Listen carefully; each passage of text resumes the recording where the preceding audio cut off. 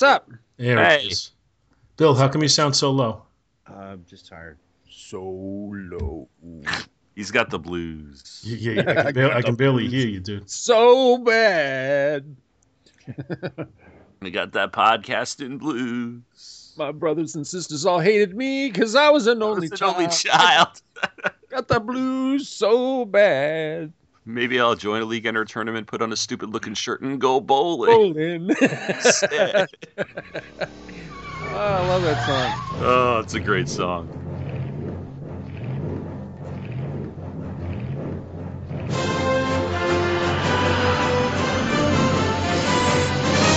Back to the bin.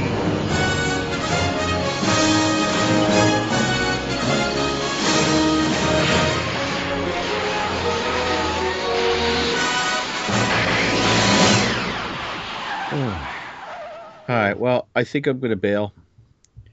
This is your last podcast appearance, you Bill? No, it's not my last podcast appearance. It's my last podcast appearance today. I know I suck. You're not hanging out for the show? No. I'm sorry. We don't need it. Go on, get out of here. I'm sorry. I feel like Pee Wee Herman in the. I'm What not is- sorry. See, I'm not sorry. I'm thinking of what's her name, Lorraine Bracco in Goodfellas. When she flushes the cocaine down the toilet, he's like, "Why did you do that? I'm sorry." Well, I was thinking of was it Cheech and Chong where he's I'm sorry. I'm not sorry. See, now that you're leaving, we can't do a big Apocalypse Now reunion. That's Oh. right. Why? One person on this call hasn't even seen the movie. Scott, I think Scott hasn't seen it ever, right? Right, Scott? What's that? Apocalypse Now? Nah. I saw it in the movies in its original release. What? I have seen and I own a copy of the original version on DVD. I've never seen the Redux version. I have the Redux version. I've never Really? watched it though. If you get the chance, I still have a DVD account through Netflix because they're just of what's offered, and I did rent the documentary Hearts of Darkness, a filmmaker's apocalypse, which That's is awesome. it's so good. I really enjoyed it. I saw that when it was originally aired on PBS. Oh, cool. That's that's an awesome thing, and it's just they also remade the original story with I think it's what's his name, John Malkovich, I think. Yeah, in the 90s at some point. I saw it in college because I had to. What, they redid the movie? No, Heart of Darkness. Oh, They did it based on the original source material Yeah, they Oh, did it. okay. Yeah. because Apocalypse Now kind of goes a little far afield of the original material. Oh, okay. I think, yeah. That's just a polite way of putting batshit crazy. Or cat shit crazy if you heard Catpocalypse on episode 500. See, that's how I found out Scott had never seen it because he's like, I don't know what that stuff was you guys were doing. What? I just thought it was just completely fortuitous that we both did them and we both picked completely different parts of the film, just like by complete Oh, coincidence. so what did he do? He mashed them together? He put mine right before theirs, I think, because mine was a promo for In Country, where I did a take on the Robert Duvall "I love the smell of napalm in the morning" scene, and then they did this whole story for Bins. I think from Alvin's point of view. Well, it was Comet's point of view because Comet was taking pain meds, and then I went into this whole, oh, he's taking pain meds, and then Paul played the role of Alvin, Okay. and I played the role of Comet. Well, my suggestion was that we fly in on helicopters and play Ride of the Valkyries, but nobody wanted to let us do that. And we were followed up by Dick Dragon, Kung Fu.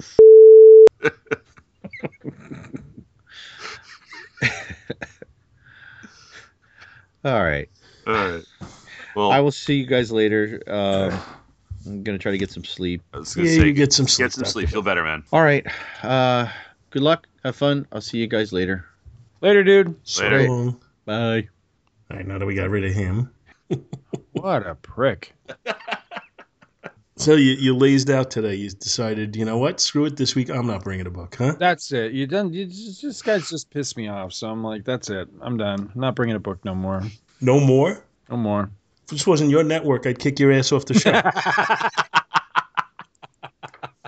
No, I'm kidding. No, just I mean, I would have, but part of the problem was I didn't have any prep time. I didn't even get a chance to read the books that you guys brought tonight. So I'm not sure what the hell I'm even here for, other than comments from the peanut gallery. So Yeah, we know it's not for good looks. I can talk about the pretty pictures. That's about it. I have read this. I was just going to say, I assume you'll have plenty of conversation for the Micronauts book, whether you've read it recently or not. No, it's been forever. Who the hell is this person? Somebody's requesting my contact information. I do not recognize this name. Sure, go ahead. I get those all the time, and it's usually like porn spam. Right. Yeah. It's like, who is this? And you realize, oh, it's like a serious porn bot or something. Right. This name sounds vaguely familiar, but I'm not sure. Okay, this must be somebody from it's got to be somebody I know through comics, because his picture on Facebook is the Falcon. So Connie Lingus is not a real name, Scott. Damn it! I'm not gonna. I'm gonna just leave that one. I'm gonna walk right away from it. Phil Lacio. Yeah, I think I know that guy. I think I knew him in high school. I haven't seen him in a long time. Anyway, so gonna bring us in or what? One of the things I wanted to ask you about, Paul, because I fully realize that this is not everybody's cup of tea, that it's probably just me, but I'm wondering what the chances are that we can make a trip to Corona Park again. You think there's any chance of that? I think there's a likelihood of that. Say what? I said I think there's a likelihood of that.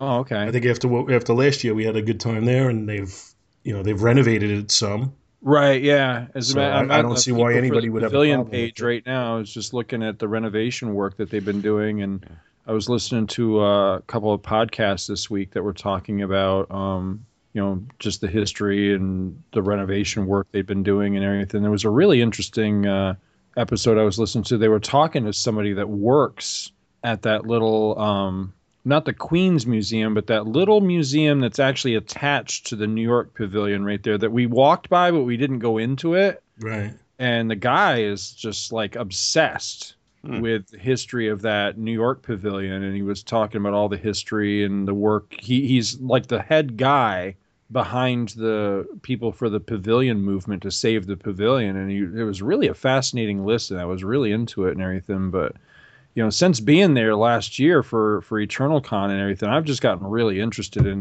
the whole thing, and realized that, just there's so much more about it I didn't even know, above and beyond, when we walked around the grounds and I was kind of telling you guys different things that I knew about it. I mean, there's so much more even beyond that.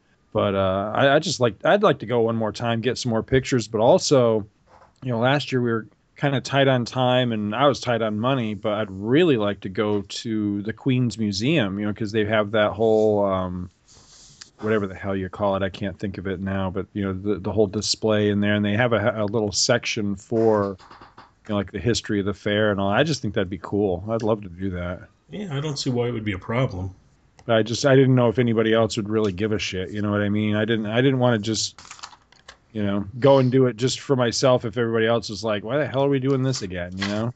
Nah, I think everybody got a kick out of it last time. I was hoping so. I was hoping they weren't just humoring me about it, but they generally did find it interesting. I figured they kind of would. I mean, because it kind of sort of dovetails with, our geeky interests and that sort of thing, or at least I was hoping so anyway.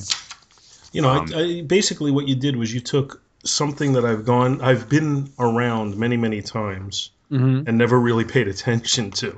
Right. And you pointed out some stuff and made something that was always kind of bland to me interesting. I'll send you a link to the episode that I was listening to today, because I think you'd get a kick out of it, because the guy that was interviewed, the guy I was talking about, I can't think of what his name is, something Silva, I don't remember his first name. But the guy that was interviewed that works at at the whatever that thing is called, that was kind of his story. He was a kid from Queens. He grew up there all his life.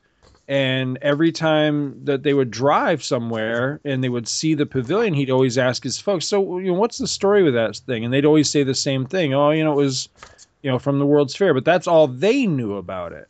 So sometime, over the course of his life, he just got interested in finding out more, like, okay, that's not enough of an answer. What really is it? So he started to look into it, and just, it became an obsession of his to, find out more about it and learn the history. And then, of course, to save it, because it's, I guess there's a real possibility that if they can't save it, if they can't do something with it in the next few years, I guess there's a real possibility that it might be dismantled, which would be a shame.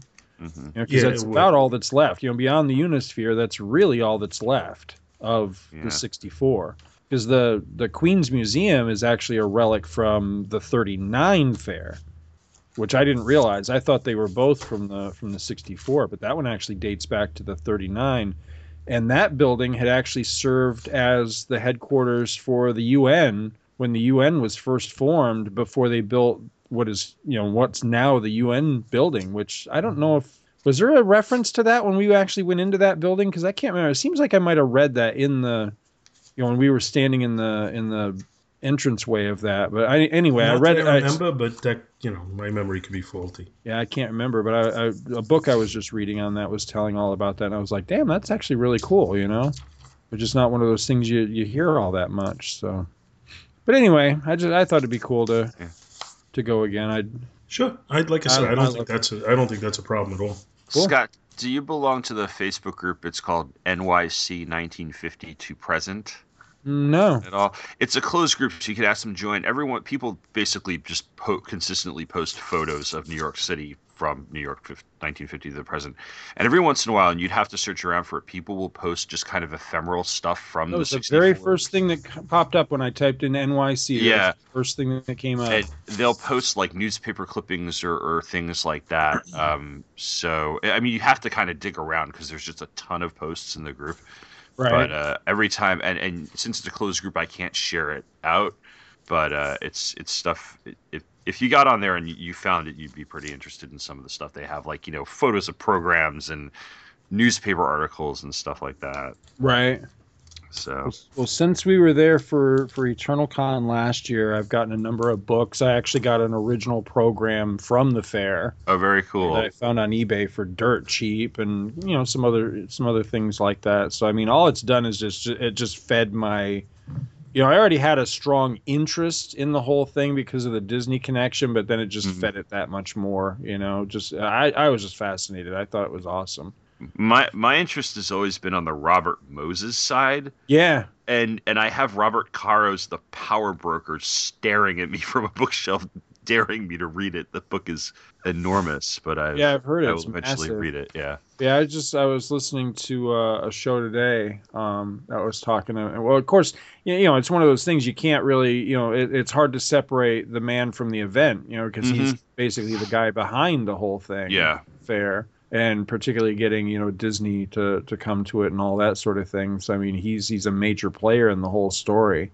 And, I'm kind of interested in reading that book sometime just because I think he's a fascinating figure. And from what I've read about him and learned about him and everything, I think he gets painted in kind of a nastier, villainous light. And to me, he sounds like an awesome friggin' dude. He sounded like, he was a guy that got shit done, Well, I mean, I know you're not a sports fan, so this wouldn't have any impact on you, but he is widely considered the reason why the Dodgers and Giants left New York. Oh, I didn't know that. Yeah, I've seen things about him that paint him in a very good light. I've seen a lot of things that make him out to be like the best comparison I can have contemporary to him would be like a J. Edgar Hoover, like that sort of. A lot of people paint him as somebody who took his power a little too far, but he's an incredibly interesting figure in the 20th century. Absolutely. So. Well, that's the thing. I mean, I think that there's a lot of people historically that probably, if you were to meet them in real life, they were probably royal assholes, But it doesn't mean that they're any less fascinating. Mm-hmm. I mean, one of the people I've always found highly fascinating is Hitler. And I mean, you don't get much more scumbag than Hitler, But We're starting. My 10th graders are starting Elie Wiesel's Night, and I was talking about propaganda today, and I showed. You're probably familiar with Education for Death. Oh yeah, Yeah. I showed that in class today. They were like, "What is this?" And I was explaining like how good this is. It's satire and propaganda, and what a great piece it is. We had a ball with it today, so we'll probably watch. Not something you're going to see on the Disney Channel, but No. Must be fun to warp the minds of young people. Yeah, it's one of those things that. This is awesome. Tom Palmer just posted a poster style image of the wraparound cover of Marvel Super Special #4, which was the Beatles story. Oh, cool. Oh, that is. I'm saving this. Hang on. He sells prints of that stuff at his table.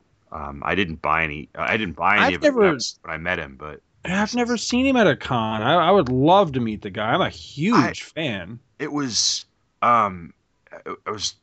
the only time I've ever seen him at one, and he was at the table next to Bob McLeod. So it was, and he's got some great. I didn't buy a print from him. I ended up buying a print off of Jose Luis Garcia Lopez. He's another one I'd like to meet. What cons have you been to that those guys have been at him? They've been at Baltimore. I've only really been to Baltimore, and the Jose Luis Garcia Lopez has been there every year I've been there. I met him twice, and Palmer and McLeod. I've met McLeod twice, and then Palmer was there last year.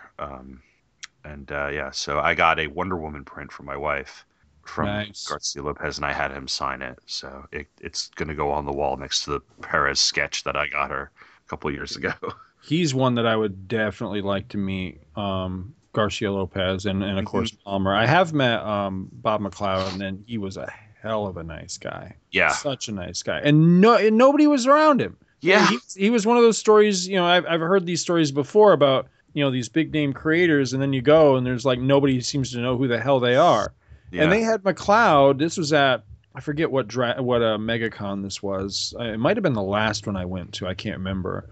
But I went, and they had him stuck in Artist Alley, but like in like the newbies, like the up and coming or unknowns essentially. And I even asked him at one point. I said, "Bob, why the hell are you over here?" I said, "Nobody even knows where you are." And he goes, "Yeah, I know." He goes, "I don't know why they did this." He goes, "I've been coming to this thing since," I forget what year he said. And he goes, "I don't know. They stuck me over here." And he was really pissed about it. You could tell. He was trying to be nice, but you could tell he was really pissed about it. And I don't blame him. I mean, Bob McLeod's a fucking superstar as far as I'm concerned. And they got him stuck in there with, Joe Blow that's doing, Dirt Man and, on his own dime type of thing and trying to make a name for himself and break into the biz. And I'm like, what the fuck? Why is this guy who's a legend in the business stuck over here with all these hucksters that are, it's the ones that are, if you even stop to even glance at their stuff, they're trying to, get you to buy, all that sort of shit. And I know.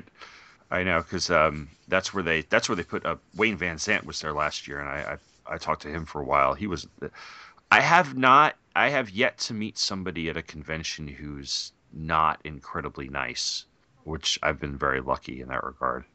I've had mixed results, but for the most part, everybody I've ever met at conventions, at least comic creator wise, has always been really, really awesome.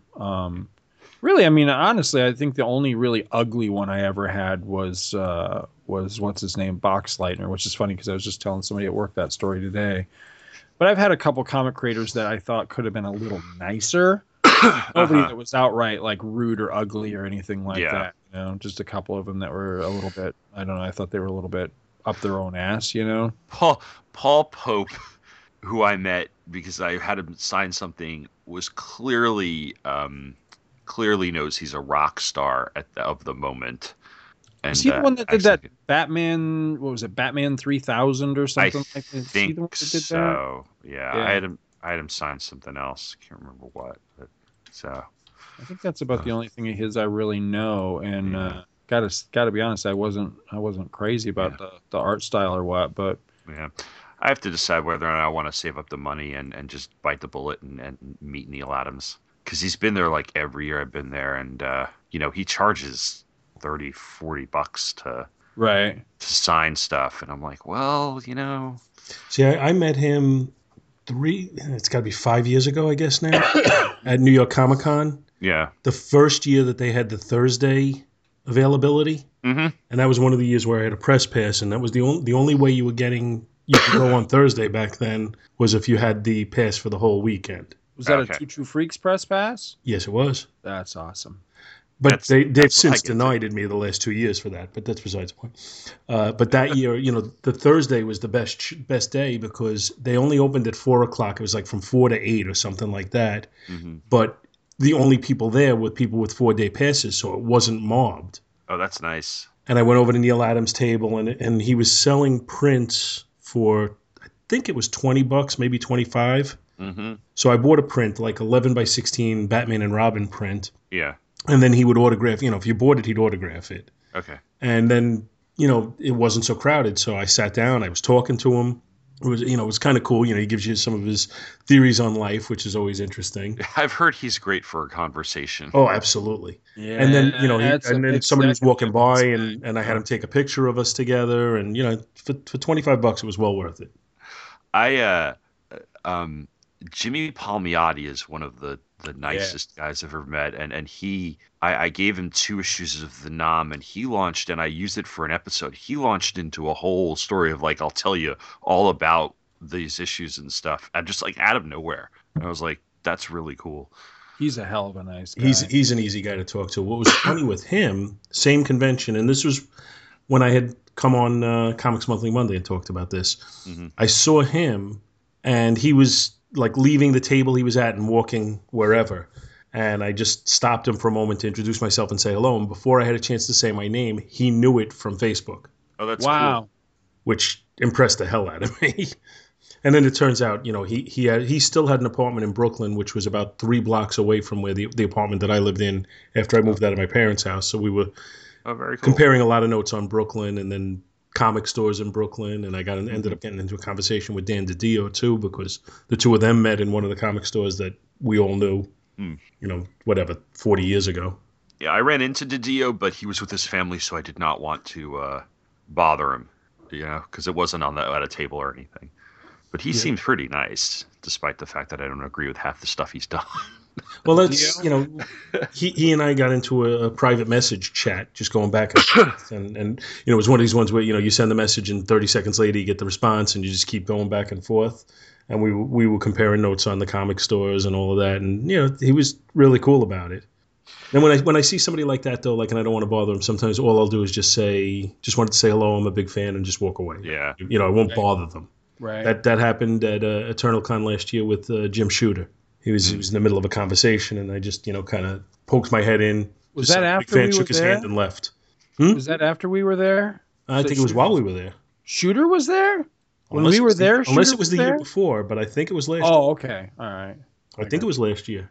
I do not remember Shooter being there, and I'd have been pissed to know that he was there, and I didn't get to see him when he was there. He was asking for you. Just saying.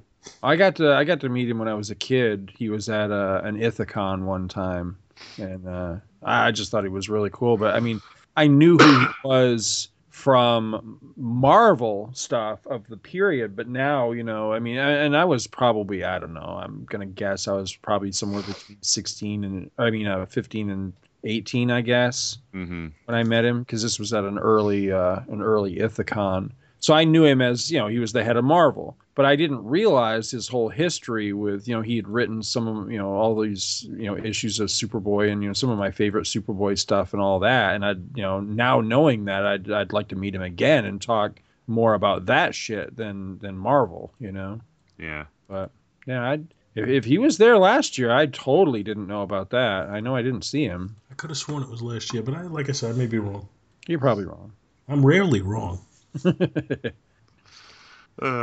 Anyway, hello everybody, and welcome to Back to the Bins. I'm Paul Spataro, and if you have not figured it out by now, I am joined by my ever-present conscience, Mr. Scott Gardner. I don't know about ever-present. Jiminy Cricket to Pinocchio. I'm trying to be here more often. I don't know about ever-present, but I'm trying. Well, you're always telling me that I'm wrong, so that's why I'm giving you the conscience thing. This is very true. Well, you're frequently wrong. What can I say? Rarely wrong. And playing the role of Dr. Bill today is our buddy Tom Panarese. So I'm Shemp today. Or Curly Joe Dorita. How are you doing? I'm good. How you doing? I'm good. I'm very good. You had that little spurt of appearances on the show, and then it's like you disappeared from consciousness for a while. But it's good to have you back. Thanks. Yeah, I was looking at, according to my Skype record or whatever it was around this time last year, actually, and that corresponds to when we put the house on the market and just got sucked into all of that shit. So, no, it's good to be back. This is always a fun show to do. So I hear. I don't know. Yeah. What have you been doing in the comics world lately? What are you reading? Me? Yeah. I was actually just looking at my pull list the other day, and I'm reading a lot of independent stuff, and not for any reason, just the fact that most of what DC's putting out is just not attracting me. And I had read Secret Wars and liked parts of it, didn't like other parts of it. I might, once I get the next issue of previews, might make a few selections. I do want to start picking up some more of the Star Wars books. I've heard really good things about the Darth Vader series, and the Poe Dameron series looks halfway decent, so I might do that. But mostly just kind of diving into back issue bins and pulling out anything I can find completely at random. I'm doing a series toward the end of the year where I'm looking at a bunch of comics that I actually owned and bought in the fall of '86 up until about the fall of '87. Which was the first kind of year where I was collecting comics. It's mostly G.I. Joe, Transformers, that sort of stuff. So tracking that stuff down has been kind of fun. And then just kind of filling in holes on my very, very long list. That's now in my phone. It's no longer on a piece of paper that of different runs of stuff and stuff like that. So a lot of back issue diving, the occasional really. Something that there's only a few comic series that I look forward to and like really, really want to read right when they come out. Letter 44 from Oni is one of them. I'm trying to think of any of the other ones. Paper Girls over at Image, because Cliff Chang does the art on that, and I really like him. And then I've been reading Batgirl, and I don't know if that's because I like it or if I'm just trying to make Stella happy. And Brett and I have a great time with Scooby-Doo Team Up when it comes out. So, is it true that I saw an image today on Facebook, but I didn't know if it was just like fan art or it's a really it's a true thing. But it was a picture of the classic Marvel family, Captain Marvel and Captain Marvel Jr. and Uncle Dudley and everybody with the Scooby-Doo gang. Is that happening? Is that a real thing? It might be. I have to. Scooby-Doo Team Up, I think, is bi-monthly, and it has been them teaming up with they teamed up with Deadman and the Spectre at one point, or it was with Phantom Stranger and the Spectre, I think. And the latest issue was Aquaman, so I wouldn't be surprised if they did that. And because the first issue was Batman and Robin, but it was classic like Scooby-Doo cartoon Batman and Robin, right? And then later on down the line, they did a team up with Teen Titans Go, and I found it clever. And Brett kind of got the reference where at one point in the comic, one of the characters turns to the other. I think it's like Daphne and Velma say, Robin acts a lot differently around the Teen Titans than he does with Batman.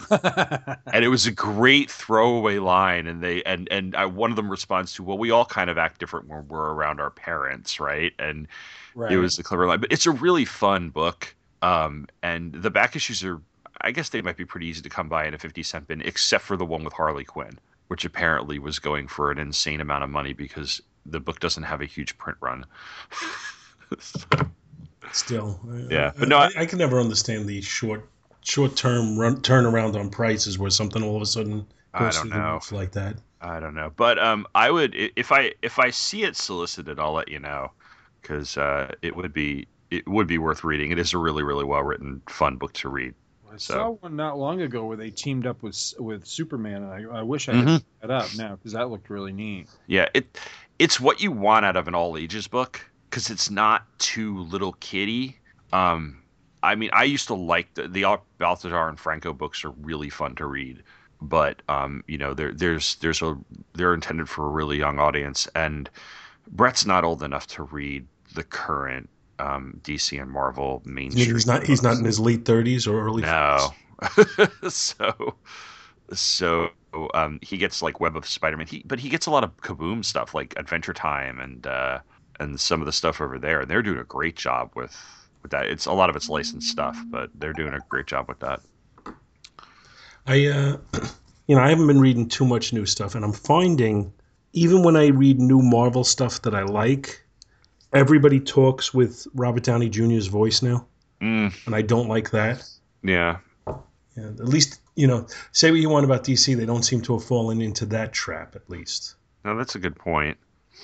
I've read some of Scott Snyder's Batman, and it's been all right. I mean, I'm not over the moon with it, but I did enjoy Year Zero, which I just went out and got digitally. So here and there I pick some stuff up if it looks interesting, but I haven't been able to commit to anything.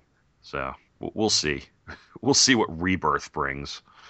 Yeah, I'm not overly optimistic on that. Neither am I. Shockingly. And so there's really very, very little right now coming out that I have any significant interest in. No. So most of my time is spent going through the back issues. Yeah. I've been buying a lot of old Secret Origins comics lately, so that's been a lot of fun. Which one? Secret Origins? Yeah, Secret Origins, and I'm trying to finish a run of Suicide Squad from the 80s, and that's becoming tougher and tougher. Yeah, I need one. Let me send me a list sometime because I see them all the time. I need one issue. I need the very last issue, 66, and I never see it anywhere. That one the is rest of that series I got out of the 50-cent bins, but I never see that one. The only most of them I've seen 50-cent bins and stuff. I think I've just exhausted my LCS's supply, and I just have to go somewhere else. Right. The last issue, and then some of the key issues with Barbara Gordon go for a little bit of money as well, especially the one or two that have some tie to the Joker. Yeah. In Suicide Squad? Mm-hmm. Oh, I didn't even. There are a few. Yeah, she joins the squad sometime around. It's actually early on, but like the issues that go big are in like the 40s or so. That she's actually an active member of the Suicide Squad at one point or another. Oh, okay. That's past the point where I've read at this point. So yeah, that's where that's how Ostrander basically established her as Oracle in that book. And then they eventually brought her over. Yeah, that's they build her character through Suicide Squad and Checkmate and those books. And it's very, very well done. Good to know. Yeah, I had no idea on that. All right. So having exhausted that topic, I guess we'll move on and cover some comics. Oh, sure. All right, Scott, why don't you go first? Nope. You suck, man. Yeah, well, I brought a comic last time, and it didn't go over so well. So I'm sorry, but as a 53-year-old man, I can't find myself getting too enamored with Barbie. and it, quite frankly, it scares me when I think of you as a 47-year-old man? Yes. Yeah. Think about that. It wasn't so much the Barbie as the subject material that was being covered in the Barbie. You know what? Why do I have to keep explaining myself? Because I think you should be registering with the local neighborhood. Oh my God. What's that? Oh my God. Oh. I appreciate that. Now, you know what? By the time people hear this, see, Tom doesn't have the benefit of really having context on the Barbie issue that you covered. I think I know what issue it is because you posted a picture of it to one of the groups when you got it. So right. Yeah. So I don't know what's going on in the issue, but I think I can picture the cover in my mind. I've always been amazed that series ran for as long as it did. Yeah, no kidding. Yeah, I'm still amazed that Apollo Smile ran as long as it did. It was only 2 issues, wasn't it? I know. I'm still amazed it ran that long. But anyway, today we're going to go a little bit more classic. Unless, actually, Tom, I apologize. I usually like to give the guest the the floor. If you'd like to go first, you're welcome to. No, you can go first. Let's start off with the better book because let's start off with the more classic book because people are more apt to listen to that. They're gonna want to shut this podcast off when we get to mine. I don't know about that. It's a good book. It's just that it's a '90s book, and people it'll be like, oh, but no. Let's cover it. Let's cover yours first. All right. Well, I brought Micronauts number 12, which is cover dated December of 1979. Had a cover price of 40 cents. And the cover by Michael Golden has a Croyer front and center with his glowing blade in hand, ready for action.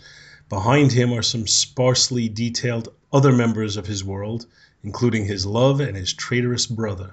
Story is credited to Bill Mantlo and Michael Golden as storytellers. Al Milgrom did double duty as inker and editor. Colors are by Carl Gifford, letters by Diana Albers, and Jim Shooter is the editor-in-chief. We open on Homeworld, where there is a celebration underway, and the people are filled with joy because Baron Karza is dead after 1,000-year tyrannical rule. The story is titled, To the Victors Belong a World. The Micronauts are basking in the glow of their victory as the people of Homeworld sing their praises. They retell the story of their victory as Commander Arcturus Rand delivered victory against Karza while empowered by the Enigma Force. In addition to their celebration, they also mourn the apparent death of their ally Bug, who sacrificed himself in order to allow an attack on Karza. Amid this, Croyer and his girl Cilia must leave to return to their homeworld of Spartak. At this point we cut to Cape Canaveral, home of HELL, the Human Engineering Life Laboratories, the location of a nexus to the Microverse, where a battle took place and they have an Croyer warrior in a sealed tube. From there we cut to Daytona Beach, where we see a father and son touched by the Micronauts' struggle, and they're content and relaxed after all of their trials. From there, the final scene on Earth is of two silhouetted figures, a cigar-smoking man with the rank of colonel, and his cigar-smoking, derby-wearing companion, who are both giving out a mission. I wonder who they were. Very mysterious. And so we travel to Spartak, the living world that is home to the Acroyers, a harsh world of jagged mountains and cliffs.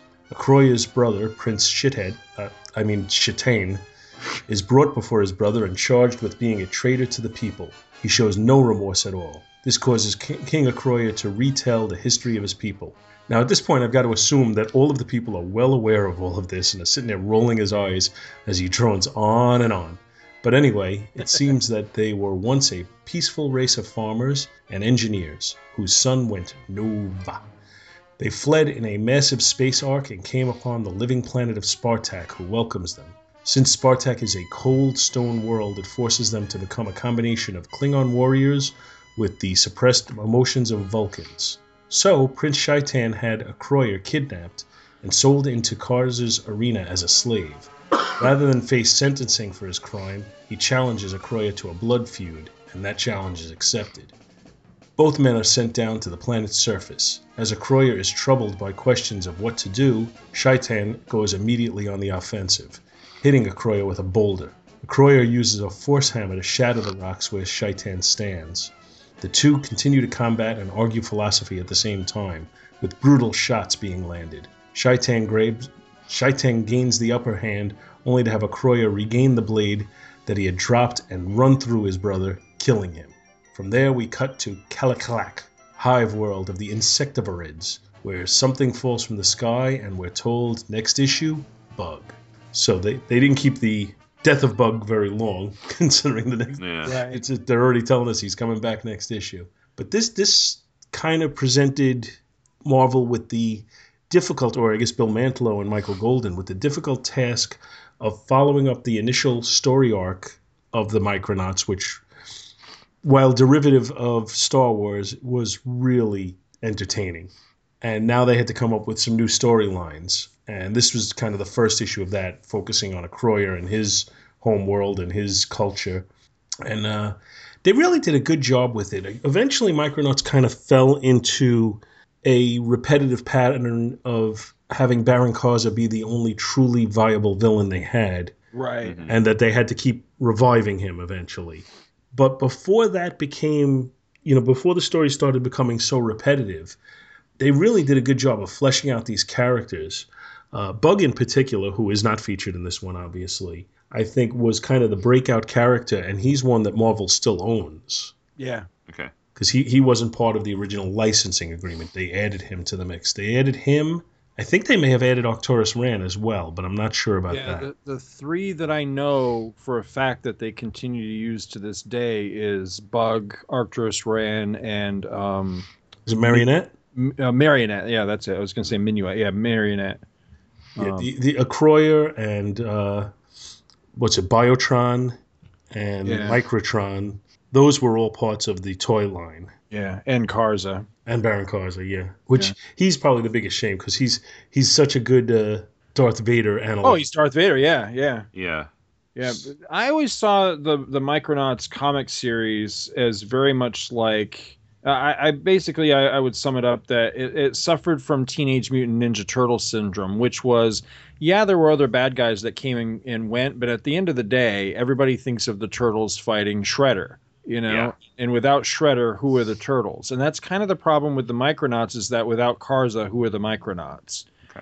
But that said, I mean, you got to give the series props. It lasted a long time, well beyond this arc right here that we're talking about, and it even survived the loss of Michael Golden on the art, because this is the last Golden issue too. Although he continued to do covers, I think. Well, then eventually we got to Pat Broderick, though. Right, that's true too. This is one of those series I have always meant to go back and, continue on reading, because I have the original 12 and then I have spotty issues beyond that. But having, within the past couple of years, I finally completed my ROM collection and did a complete run through a ROM. Now I'm really curious to go back and read all of Micronauts, because I strongly suspect that the reason it lasted as long as it did was actually Bill Mantlo, because Mantlo did with this series much what he did with ROM, which was he built a universe, a world, out of this toy line. And, that's a pretty impressive feat. And there's still elements of it that Marvel continues to mine today for stories. So now I'm curious to go back and read the whole thing and check it out. But then probably what'll happen is the same thing that happened to me with ROM. Now I'm dying for them to, do that in movie form, incorporate it into like the MCU, which I don't know. I'd like to think it'll happen with the ROM stuff, but I don't know. Realistically, probably won't ever happen, just because there's the whole rights issue and all that. But, still get, damn good stuff. So I'm not sure if the series went beyond it, but I have from issues 1 to 57. Yeah, it was there was 59, so you're missing 2 issues. Missing 2 issues of the initial series. Then they did the New Voyages. I only have 1 issue of that. Yeah. That one I picked up off the stands the New Voyages, and I remember it not being very good. It just didn't capture the same magic all over. I would think those I could probably find in 25-cent bins. Oh yeah, I actually see issues of Micronauts, the original run, all the time in cheap bins. If you should see issues 58 and 59. Yeah, I'll snag them for you. Absolutely. Well, it's funny. I actually got my Micronauts #1. I got out of now granted it was in Canada, but I got it out of a 50-cent bin in Canada when I was a kid. And that was at a time when that book had been at one time, Micronauts #1 was like a super hot commodity. That was akin to like a Teen Titans #1, or maybe even like an X-Men 94 or something. I mean, wow. that was a huge book at one point, and then I'm not sure where the tables turned, but at some point it just seemed to kind of fall off the radar. I don't know what the catalyst was to set it up or to take it down, but yeah, I do remember that. That was a really hot book for a time. Yeah, well, it's kind of fallen out of the public consciousness for whatever reason. Yeah, and it's disappointing because it really was a solid run, and I remember reading it up into the 50s. Mm-hmm. And eventually they kind of lost their way, and like I said, they kind of had to go with let's revive Karza again, but it was still a fun read. Yeah, this I will admit to have never read an issue because this is 79, so I was 2.5 at the time, and so Micronauts and to a lesser extent ROM were just slightly before I started collecting toys that were not Star Wars. So my big toy tie-in comics of the 80s were G.I. Joe and the Transformers, which is probably where Marvel perfected, because like I see a lot of what Larry Hama would do with G.I. Joe in just this one issue where like clearly these are, toys that are available, but they're really building a mythology around this. And it for being my first issue of this series, it does read like a really good jumping on point, like where I'm kind of curious as to where this is going to go and what came before. And it's not just Michael Golden's artwork, which is absolutely gorgeous. Right. That draws me in, but the story. But you're right, Mantlo. I mean, I'm familiar with Mantlo as a writer, and this is some great stuff. And he really is taking the time to care for the characters and build something. Whereas, later on down the line, Marvel would have the Star line of comics where they would put out. I think the Thundercats was one, and that was just disposable, really. I mean, it was like, you read the Thundercats issue and then you kind of forgot you had it. Whereas something like G.I. Joe, you were going back month to month to month, and I can see where that's the same care that Mantlo's taking here with this property, which is kind of rare for a licensed property. And it's the same thing he did with Rom. Rom, yeah. Right, yeah. And I mean, anybody who isn't familiar with this, who has the availability to read them, I don't know if it's on Marvel Unlimited. It probably isn't because of the licensing issues. Yeah. But if you could find this in the cheap bins, I would strongly recommend the first arc. The first arc is the first 11 issues. I'll have to look for it. And I've described it in the past that it was the first one that I recall reading where I thought the story was cinematic in the way it was presented. And a lot of that has to do with the fact that, as I said, I think it was somewhat derivative of Star Wars. Yeah. But it was presented in a way where like you could see it so easily adapted into either a live action or a more mature cartoon. I could see this being a cartoon on the level of what we would see in the 80s with Voltron, not even better quality than Voltron, like Robotech or something like that, where it was this clear. I think Robotech's a good comparison, which the American version of that was this very meant to be epic story that had a very long arc to it, and there was a considerable size to it, as opposed to the one and done villain of the week. And the whole way they played with this concept of the Enigma Force. Mm-hmm. It was again derivative of Star Wars, but it wasn't a copy. It was trying to pave some new ground with a similar type story, if that makes any sense. Oh, absolutely. No, it does. It does. And to me, I wanted to revisit it. That's why I picked this issue. But I also didn't want to go into that first story arc because I felt like that's the one that's probably been covered the most. So I figured go right after it and grab this That's one. a good point. From the story point of view, I a couple of things like when they first start fighting and Shaitan throws a rock at him, that makes me think of the Batman with the Killer Croc. Right. Yeah. And I mean, it does get a little bit heavy exposition wise, but it's forgivable because I'm not sure how Mantlo was going to create this rich history for this race of beings without somehow coming up with an excuse for retelling the story. It's very much it's like page looking at my page numbers like 15 or about, where he's just kind of sitting down and giving all that backstory. It's a big info dump. Kind of reminds me of some of Byrne's early issues of Superman, where he would, toward the back of some of the issues at one point or other, just have these big, long conversations that did feel kind of like dumping a lot of information on just to wrap everything up. But here it worked for me, at least, because I had never read this before. So I felt like I was being eased into it and being orientated. I don't even think orientated is a word. Like, it was like, oriented. Thank you. And then you get into what's a really classic sort of fight, comic book fight of the let's yell philosophy. You're right. Let's yell philosophy at each other while we beat the crap out of each other, which only works in comic book fights. Yeah. But you could, as you're reading it, you could almost hear dun dun dun dun dun dun. Yes, exactly. Well, let me ask you. I mean, what do you think of a Croyer? Because I make no bones about it. A Croyer was always my favorite Micronaut. He was just damn cool. I'm not sure. I think Bug was my favorite, Really? but I thought Ackroyd was cool because again, he was a combination of Klingon and Vulcan, Right. and that's how do you get much cooler than that? Was this the first issue that showed his face? I can't remember because I remember thinking that was a bit of a letdown, though. I wish they had.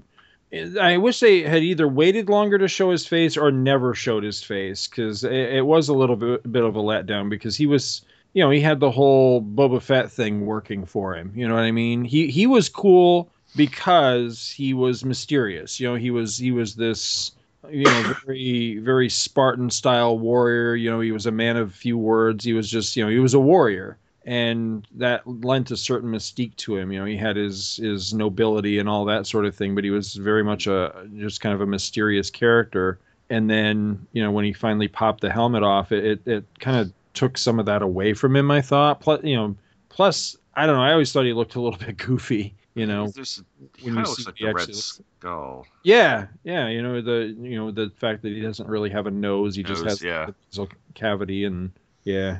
Well, he's another race of people, though. I mean, they had to do something to try and make them different than humans.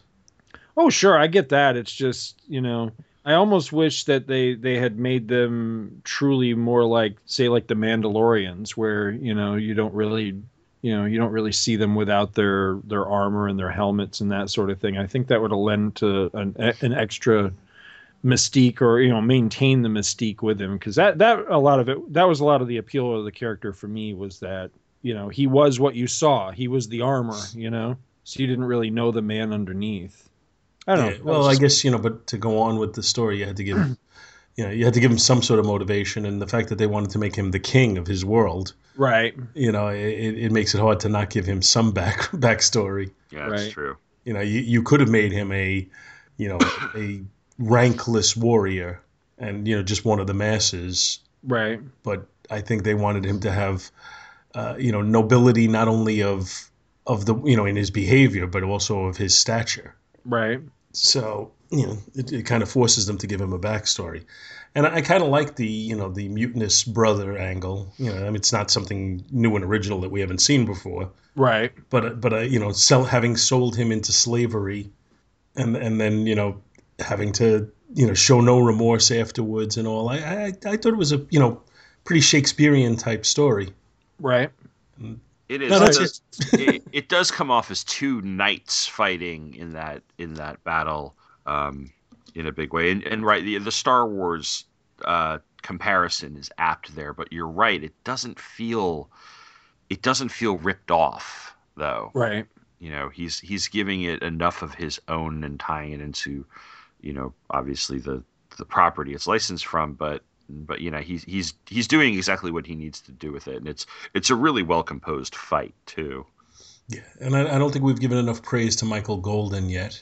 I mean, you made reference to the fact that the artwork is beautiful, and but there's something about his artwork that is pretty unique in its own way. It's not typically what the style of artwork that I point to and say, oh, this is my favorite artwork. But I love it.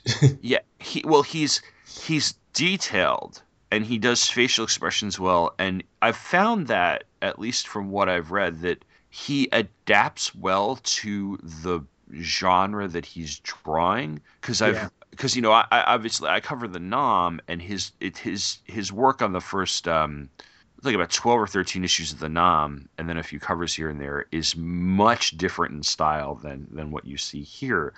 But this would not work on that book.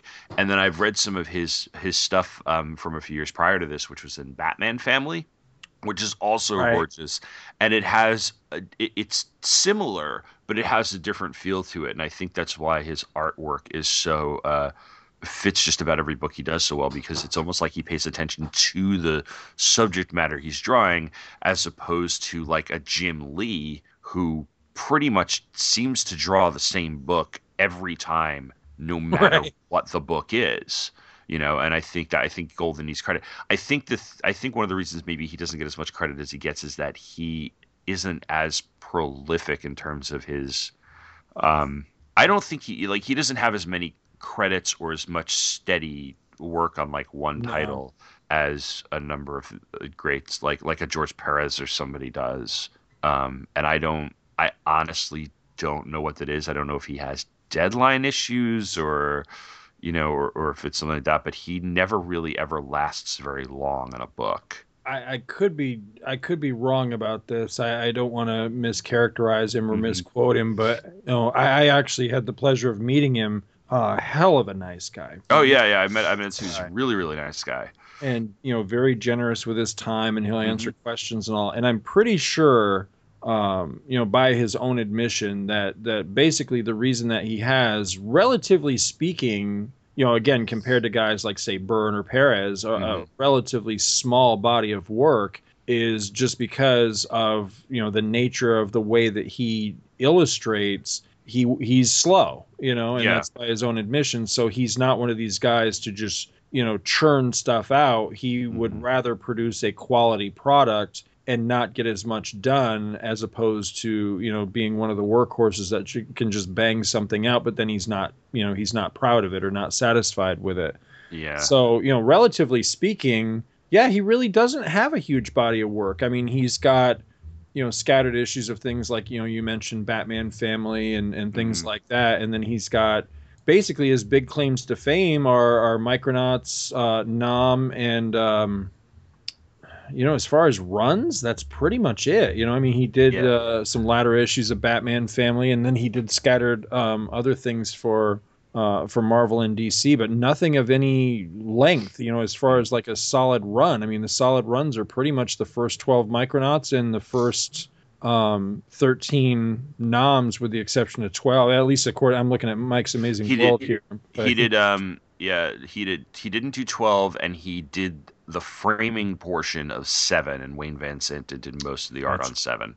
Yeah. He's got an interesting way of framing his pictures. If you look through the book, almost every panel seems to have some of the action cut off on it. Yeah. And it does two things. It kind of causes you to use your imagination to see the rest of the picture, but it also makes you feel like there's a greater world going on in every picture. Right. And it's very unconventional as far as I can tell.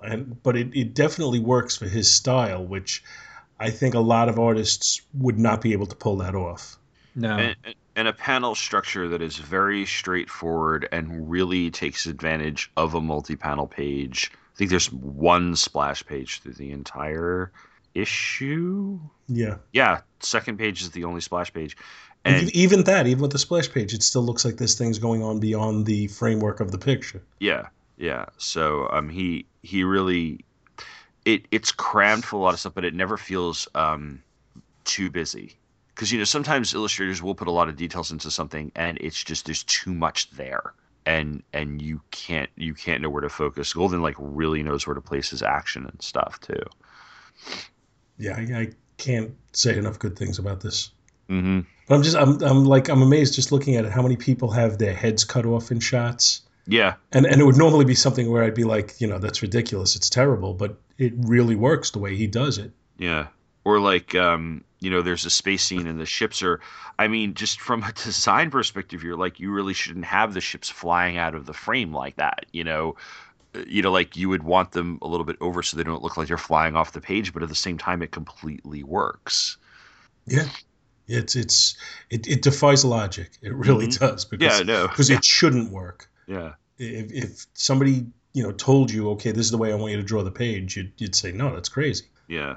So no, a great choice. Yeah. He was, just thinking about other stuff. He did a lot of covers, throughout the 80s, especially on G.I. Joe before Mike Zeck did a ton of them. Yeah. And US-1 and some other titles. And at one point, he was supposed to have a Man-Bat miniseries for DC, and I want to say the early 90s, but I think it fell through. Well, was that spinning out of Batman Family, or did that become the feature he did in Batman Family? Because that was Man-Bat, wasn't it? I'm not sure. That's something I'd have to go look up. I was just going through the history of the series beyond this point, because I know the very next issue, the bug issue that's advertised, as being next issue at the end of this one, I remember the art was terrible, so I was looking that up. I couldn't remember who it was, and I wanted to say that it was Ditko, and I was wrong. Ditko did the annual. He did, which I think is in publishing order is the next book. But the next issue, number 13, is actually Howard Chaykin. Ooh. And it's not good Chaykin. I mean, I typically really like Howard Chaykin, but that is not a good book. Huh. You know, I'm not a fan. We've had that debate in the past. Does it say who the inker is? Al Milgrom stayed on the book for a time. But I don't know. So I was kind of flipping through the history here, and then come along number 19 is when Broderick came onto the book, Pat Broderick, and he stayed for a while. And then something I totally didn't know is issue 50. It's our old pal Val Mayerick is back on that, and I'm gonna have to look and see if I own that book still, because I know I used to. If I don't still have it, I'm gonna have to track that down. I think I'm actually number 50. Yeah, I'm gonna have to look at that myself. I know I have it. So I'm gonna have to bump this up on my list of priorities to track down and fill in my Micronauts run and collect all these and read them. Because I've read through this point, of course, because I do have the original 12, just because I've always been in love with Golden's art and everything, so I do have the original 12, and then I have just spotty issues beyond that. But no, I'm looking here, it doesn't look like I do have a 50. I know I had it at one time, but I don't have it anymore. I only have, beyond issue 12, I only have, it looks like, about 12 issues beyond that point. And, the series ran for 59 issues, so yeah, I'm going to have to fill that in and read it, because I had an absolute friggin' blast reading Rom. I knew I would enjoy it, but I had no idea I would get sucked in as much as I did. And that's good shit. Because he really built a fascinating world out of really nothing. They gave him a toy and that was it, and at least here there was a few more characters beyond just, a toy and a basic concept. Okay, he's a space knight. That was kind of what they told him with Rom, and he created everything. With this, there was a little bit more to work with. He had a few more characters, but still at the end of the day, it was essentially,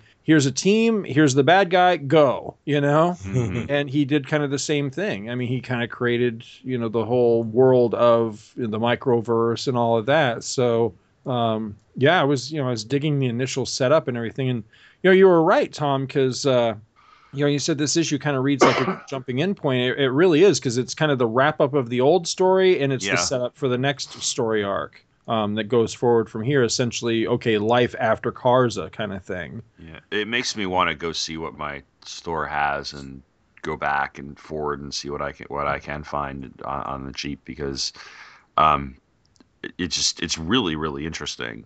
Right. So. Well, I'm also interested too, just knowing that, from time to time, either characters or elements or both from the series do continue to crop up. Because when I was reading through, God, what the hell was the event? I can't remember. There was some event. Annihilation? No, it was past Annihilation. Infinity? Might have been Infinity. Because there was something you and I were just talking about on a recent show where I said some event, and I was totally wrong. It was actually Infinity I was talking about, when we were talking some Marvel Cosmic stuff.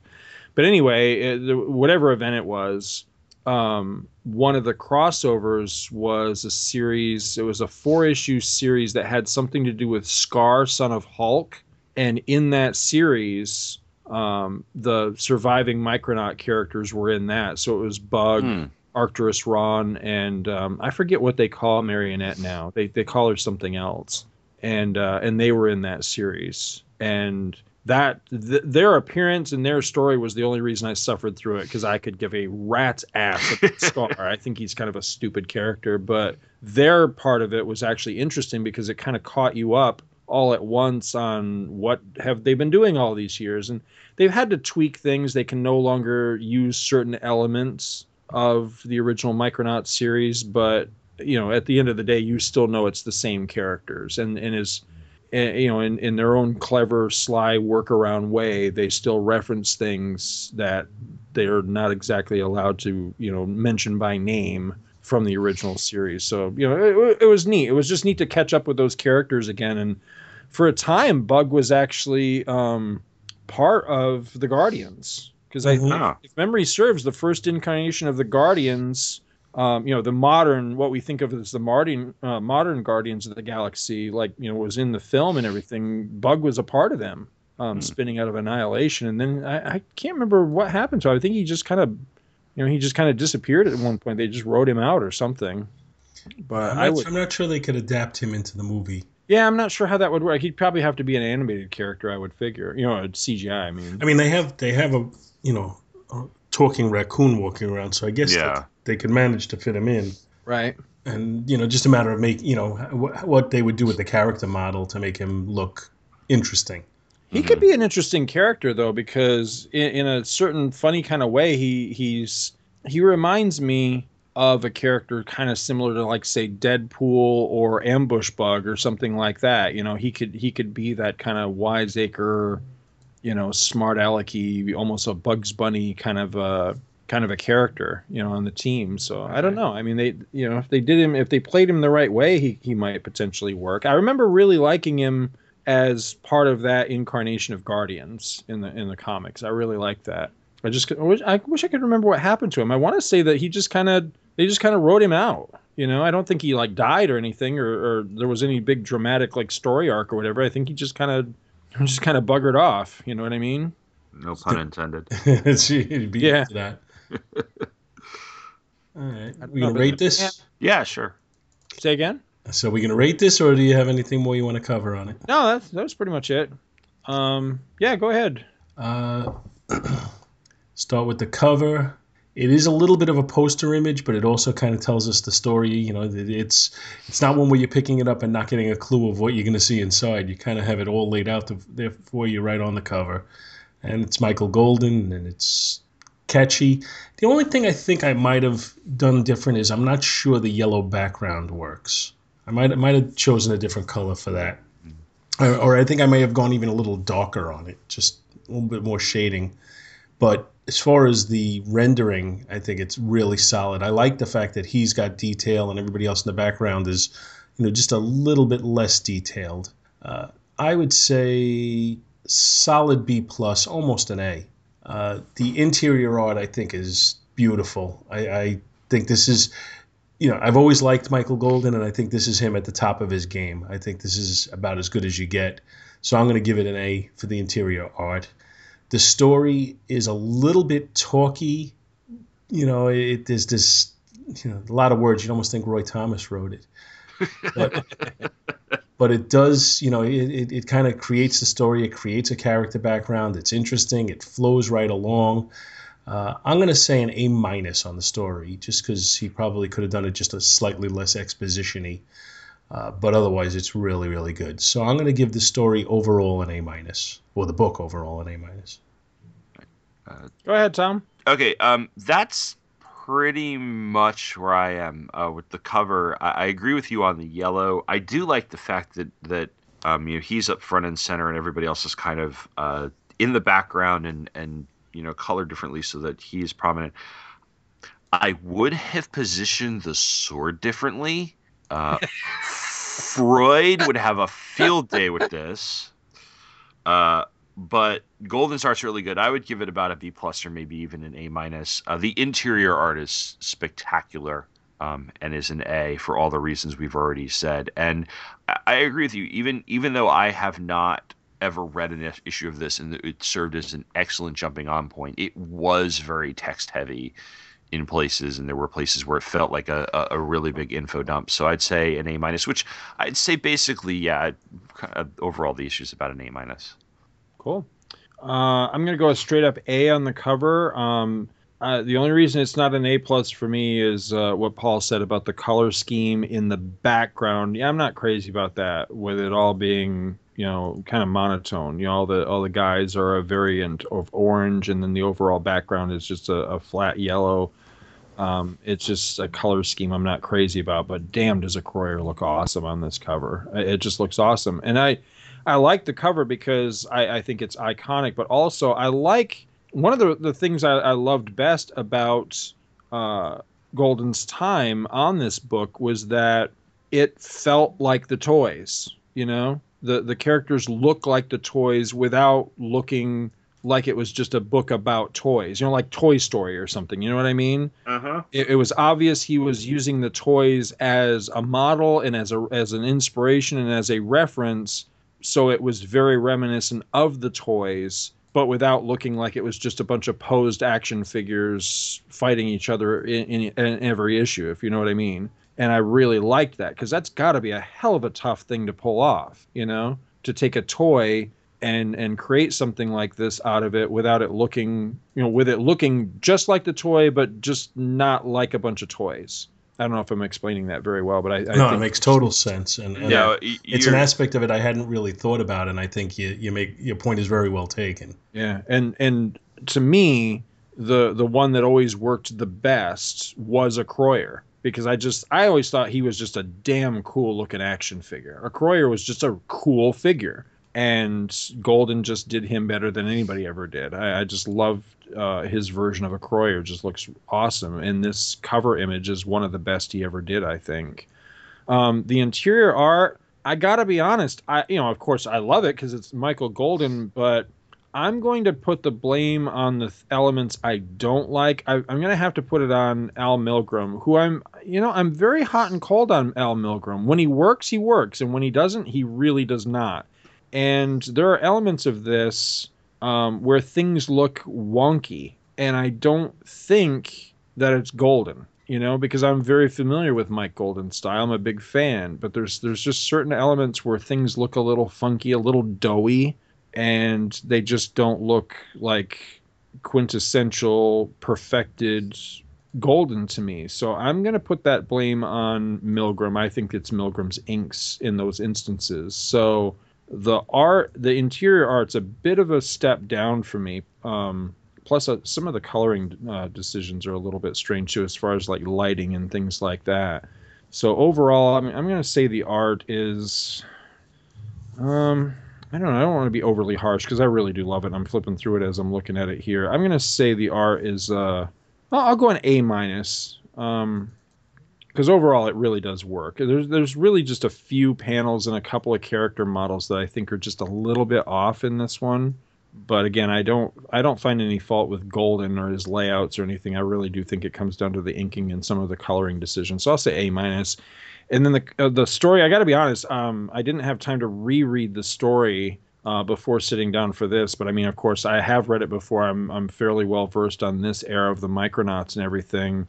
And, accepting the fact that Bill Mantlo loves words. I've never read a Bill Mantlo book that was a quick, easy read. I mean, the guy was a writer, and he really liked to pour the words on the page, much like Roy Thomas that we mentioned before. So given that, if you can accept that kind of writing style, then I'd say the writing's, it's right up there. It's probably an A, but because of the meatiness of the read, and there are some things that could really be toned down and everything, probably falls closer to like a B+ or something like that. So overall, what'd you guys say? A-? I think A- is dead on for this. I think it's a hell of a good read. It's a solid issue. All right, so that's it for Micronauts number 12. And now everybody can turn off your iPods. According to Tom, at least. I don't see why you would, though. And now it's time for the segment known as "It Was the 90s." No, actually, this is a 90s comic, and I'm going to talk about that in my review, but in my comments on it. But it's actually, in my opinion, actually pretty good 90s comic. It is an independent comic. I have today Bloodshot number 6. This was published by Valiant Comics. It was released on April 20th, 1993, with a July 1993 cover date. This, of course, is according to Mike's Amazing World. The price on this one is $2.25 US, $2.85 in Canadian. The cover is by Don Perlin and John Dixon. It shows Bloodshot in midair plummeting toward the ground below. He's wearing what looks like civilian clothes, although we know it's Bloodshot because his eyes are red, his skin is white, and his shirt has opened up to show the big red dot on his chest. And the height at which he's falling and the fact that you see just kind of what looks like an airplane view of the ground suggests that he is falling out of an airplane, which he is, and we'll get to that. The title of the story is Death at 10,000 Feet. Our creative team is Kevin Van Hook, writer, Don Perlin, penciler, John Dixon, inker, Jane Mode, colorist, editor Mark Moretti. Your editor-in-chief of Valiant Comics at this point in time is Bob Layton. We open up on International Flight 237 over Sydney, Australia, where Terry Long is taking a break from his marriage to Donna Troy in order to hit on a stewardess.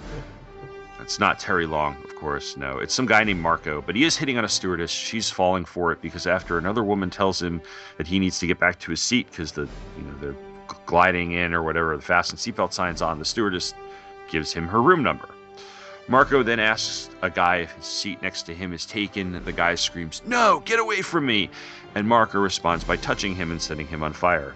Marco then proceeds to set the entire cabin on fire, and the woman from the conversation earlier, who is not the stewardess he was hitting on, but the one who told him to sit down, grabs him and takes him to the exit hatch where they jump out of the plane, and she flies them to safety, criticizing him for being a womanizer.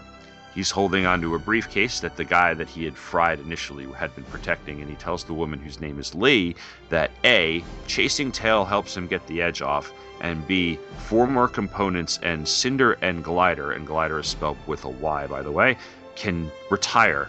I think it's safe to assume that since he sets people on fire and she can, fly through the air, that he is Cinder and she is Glider.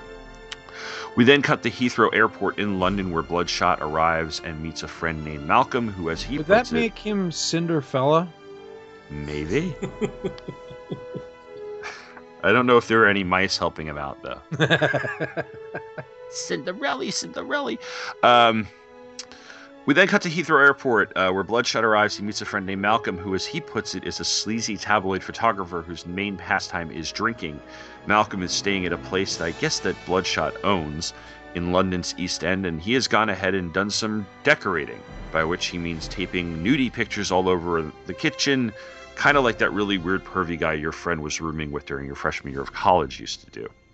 In Nice, France, a woman named Alicia Guerrero arrives at an office to see a Mr. Montblanc. The two have a conversation wherein Alicia delivers a briefcase to him containing a set of components, and I'd like to point out that I'm not sure what these are components of. They're just components.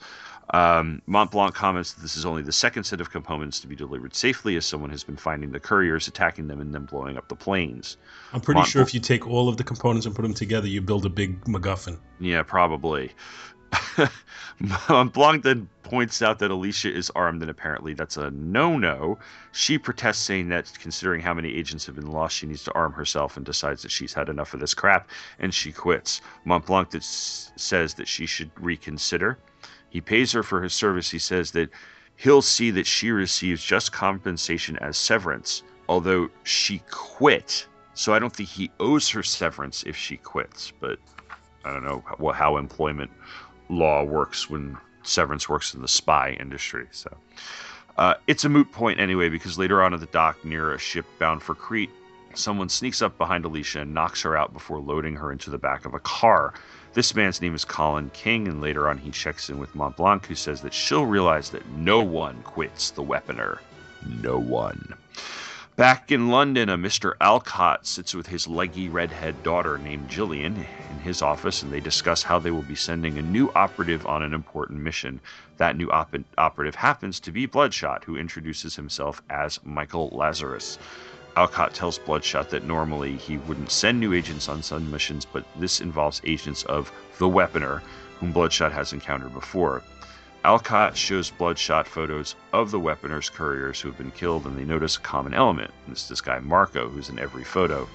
Alcott says that his sources believe that the plane crashes are a cover-up for something else, and we obviously know that, having seen the scene earlier in the issue. But he's not sure what, and that's what he wants Bloodshot to find out. 2 days later, Bloodshot's boarding a plane at Gatwick Airport, tailing a Weaponer courier as well as Cinder and Glider. The Concorde they're on takes off. Marco hits on the stewardess as per usual, and then tries to do the same thing that he always does, which is try to take the courier's seat. The Weaponer courier responds by knocking Marco out by poking him with what looks like a pen, but has to be some sort of super spy needle device. and then says, "Oh, geez, Bill, I told you to take it easy on the booze, for crying out loud. You're a diabetic." Now, realizing that their cover is completely blown because Marco doesn't have the diabetes, Lee screams idiot and makes her way toward the exit hatch. Bloodshot follows after her, and she opens the door and glides out safely. He tries to close the door, but instead he's sucked out of the plane, and we close with him falling to his certain death, screaming, "No!" And then we have a next issue. Yeah, then we have an issue box that says Ninjak. Ninjak. So, I will confess to have never read the series. I was fortunate enough to obtain an enormous number of free comics earlier in the school year, and I was. Long story short, I was giving a professional development session at a thing our district does every year about using comics in the classroom. And one of the elementary school librarians came up to me and says that a friend of hers gave her just a ton of comic books, but none of them are really appropriate for little kids. And she's like, "Do you want them?" And I'm like, "Well, yeah, they're free comics, of course." So most of them were like New 52 DCs and recent Marvels. And it was like 2 or 3 long boxes worth of books. And I think just like because it's like required, there were a ton of 90s comics, mostly Image, Valiant, some Ultraverse, and this was in there, and I literally picked it out at random to do this. And my history with Valiant is very, very tiny. I remember Wizard hyping them a lot in the 90s, and I remember them being known for the quality of their writing more than the quality of their art. I was more into Image at the time, being that this is what, 93, so I would have been almost 16 when this came out. And then my only exposure back then to Valiant were a couple of issues of, I think, Exo Manowar that I had bought, and Deathmate. But when I was reading this, the cover drew me in because it did look like, hey, there's something actually going on in this issue. You know, the guy in peril. It does take place in the issue. However, it is the last page of the issue on the cover, which kind of spoils it. But I've seen enough episodes of the old show Alias with Jennifer Garner to know the old trick of showing the cliffhanger or person in danger part and then putting up that title card that says 24 hours earlier. That's how I treated the cover for this, which works out. Some of these things are a little bit nuts. Cinder and Glider are kind of lame names for a couple of what appear to be villains of some sort. Cinder's wearing a red suit. The description: a red suit with a bolo tie, and he has, like, I wrote down the phrase "soft rock mullet" because he's got a beard and he's got this, like, it's like a Kenny Loggins, Michael McDonald type of thing. I can't even begin to describe it. It's a kind of a cool power though, to, like, you know, be able to kind of just basically be, you know, I have the power to set crap on fire with my hands. The I have that power with a lighter.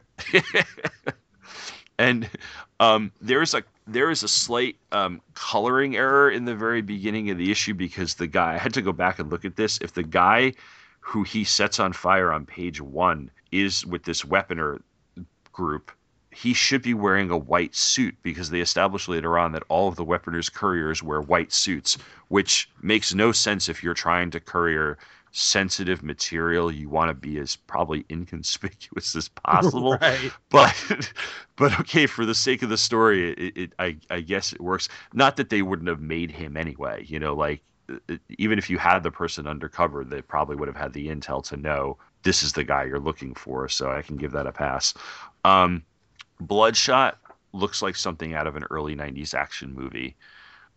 Nowadays he'd probably be played by The Rock, but he's very much this sort of big bulking guy who's got who looks like an action hero. And his friend collects a lot of porn, which actually he says that those are pictures he took because that was the only work he could get as a photographer. The funny thing is, and I'm kind of taking pot shots at the issue, but I actually really enjoyed it. It's the first part of what seems to be an ongoing storyline. In the same box that I got this, I found the next issue. I haven't read it yet, but it seems to be at least setting some things up. Like, I do want to know, who is this weaponer guy, or this is it an organization? Who are these two? Who are they working? Who are these two? Like this Cinder and Glider. Who are they working for? What is the MacGuffin? The components of the MacGuffin device, and and of course the cliffhanger at the end. How is Bloodshot going to get out of this? I honestly don't even care about Ninjak in the next issue, but I think it's a pretty solid book. And what's interesting is I was looking at Mike's Amazing World because I was just kind of curious, because I was flipping through the ads in the book, and the ads, there's a lot of Valiant House ads, and you have Hardcore, and you have a couple of other things, but in one point there is Extinction has a new name, Turok Dinosaur Hunter #1, right, coming in April, featuring a hybrid chromium and foil cover providing full metal coverage to all edges. And I was part of I think a couple of us were part of the Quarter Bin podcast 50th episode where we did this one. Yeah, you and I were both on that one. Yeah, and I actually had. Did you? Yeah, and I had Bart Sears sign my copy, and I sent it to Professor Allen. So you guys can answer a question for me then, because see, I saw that ad too. Mm-hmm. I'm pretty sure I have this book. Okay. And that's Logan's college education right there. Yeah, right. But it's one of those things that this book has become. It's often spoken in kind of the same breath with when people make fun of Rob Liefeld and all the '90s stuff that you hear so much about. But I'm looking at this ad, and the thing that jumped out to me was it says David Michelinie. Now I have infinite respect for Mike Michelinie. He's written some of my absolute favorite stuff. So how is this book? Because I've never read it. I mean, is it what everybody makes it out to be, or is it decent stuff? I think, honestly, I think you should listen to the episode that we did with Professor Allen, because I thought it was pretty good. But to boil it down to a nutshell, I think this issue is much maligned unfairly. I think it's really not a bad issue at all. All right. It's just that it was a, no pun intended, a harbinger of things to come. It just, it's emblematic of the 90s and the chromium covers and all of that crap that went on. And it was, and the hype. It was over ordered, and that's where, like, to the point where Michael Bailey has this story he tells about, how he's heard how people were throwing out boxes. I've seen that, yeah. Yeah. That with my own eyes, and I think that's where it gets its reputation. But actually, Turok #1, it wasn't as, its reputation preceded it, but it's not as bad as it's made out. Frankly, I didn't think it was bad at all. I think if it had been just a book that came out without any hype, I think it was a good book. Yeah, it's not Youngblood. I mean, I've long been curious about it because I have this issue, and then I have issues 3 and 7 only because they're part of my Comics of Walt Disney World series. They're actually displayed in the dinosaur section at Disney's Animal Kingdom. So I've had these for a while and never read them, just been curious about them. But I love that cover on issue 1. It's just a great looking cover. But like I say, just seeing this ad and Michelinie's name just leapt right out at me. I'm like, okay, this can't be what everybody says it is if it's written by Michelinie, because off the top of my head, I can't think of a Michelinie issue I ever read that I didn't like. So no, Paul's right. If it wasn't so overhyped and didn't have the chromium cover and wasn't overordered, it would just be considered a very solid book in an era that is known for a lot of hype. Excess, yeah. Yeah, because honestly, like, when I think of stupid ass 90s gimmick comics, I think of the first issue of Bloodstrike, which had that Feel the Blood cover, and it was Liefeld, I think, did the cover, but like two of his, like, my friend and I used to call them Liefeld's cronies, the people in his studio who basically aped his style in the early Image days, did the art. So I don't know, like Denny Meeke or somebody like that. And it was I had it at one point. It was an awful, awful book. And that's what I think of when I think of like bad 90s. Turok is not necessarily one of them. But I will point out, that this Bloodshot issue came out 1 week before Turok Dinosaur Hunter #1, and I clicked through to see what was out on the stands, and we are at peak 90s in April of 93, because just looking down, you've got Adventures of Superman #500 and the beginning of Reign of the Supermen hitting this month.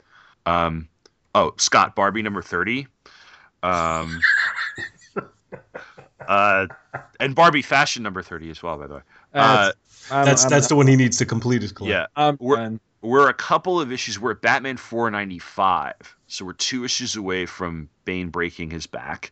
Cage breaking has my run too. Yeah, Cage has his thing out. Let's see. I knew there were some other ones here.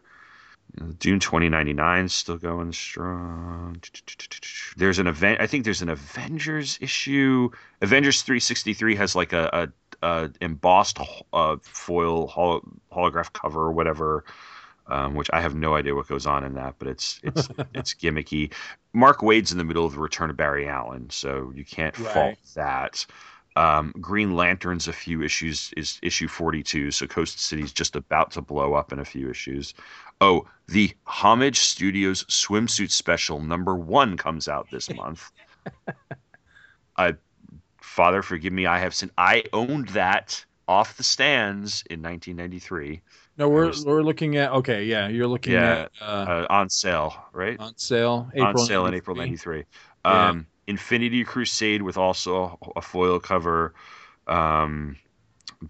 And I know New Titans is about to hit issue #100, which is just infamous in terms of its lack of quality. Hey, Captain America was a dinosaur hunter that month too. He's punching what the hell is that thing? A Protoceratops or whatever it is on the cover. Man, that's terrible art. Who the hell is that? I don't know. Richard Levins and Danny Bullina. Usually guys I like, but yeah, that's a terrible cover. Uncanny X-Men it was a 301, so it just had another foil cover. Maximum Carnage was going on, or was just starting this month. The X-Men were still in the middle of the X-Men Unlimited. So you have a lot of these. I actually had that issue of X-Men Manowar. Star Trek Next Generation was just starting Worst of Both Worlds, which was a damn good story. Yeah. Oh, there's some real gems in this whole in this. It's not all crap, but like this is just very much like this was me in the middle of my 90s collecting, where I'm seeing things that I was buying where I'm like, clearly I bought that because I had seen something in Wizard or whatever, or because like all of those Reign of the Superman covers I had, and which I enjoyed Reign of the Superman, but you've got the die cut S Shield cover, and which was a definite sales gimmick, and and so efforts to get new people on here, and so yeah, we are at peak 90s at this point, and yet it wasn't as good as the Micronauts issue we just did, but I thought this was a solid enough issue that I'm kind of, since I have the issue after it, I'm kind of curious as to what happens. I don't think I'll go seeking the rest of the unless I can find it on the really cheap, the rest of the storyline. My biggest complaint is the my biggest complaint with Valiant has always been the coloring. Yeah. Valiant's coloring has always looked, and it's just the way they do their coloring, has always looked to me like washed out. Yeah. Yeah, and I think it's like a watercolor or something that they're doing. And there was something going on in the 90s with that, because that wasn't just Valiant, though. I seen a lot of that like pastel look. Yeah. And but overall the art is solid. They don't employ the splash page a lot, which is what Image was basically known for at this point. But at the same time, sometimes Don Perlin does not do facial expressions very well. The scene where Alicia Guerrero quits, she doesn't seem to register anything when he says, "Here's your last payment." She's just kind of like looking at him with a very weirdly drawn face. Yeah. And then when she gets buzzed by whatever thing that knocks her out, where that guy gets him, she's either being knocked out or having an orgasm. I can't exactly figure it out. So it's the art. The art is not great. The story, however, is pretty solid. It's a halfway decent first chapter. It sets up things that, make you curious about some stuff, and at least provides some decent tension and a fairly good cliffhanger at the end. I think I may have said this when we were on the Quarter Bin podcast, but I don't have a lot of experience with Valiant books. In fact, I have very little. Yeah, but when I look at the house ads and everything, and when I look at the books, now you got to keep in mind, you're talking Don Perlin, so he doesn't have the talent to totally pull it off. And that's not meant to be an insult to him, although I'm sure it sounds terrible. But I think like the house style then was draw as much like John Byrne as you can. Now, he doesn't. Again, I don't think he's got the skills to totally pull it off. But it looks different than other Don Perlin stuff that I've seen. Okay. And I remember Torak, I thought kind of the same thing, although that one was a step up from this. And when you look at that, the ad for Hardcore number 8, that looks like a Byrne picture, and it's not. Yeah.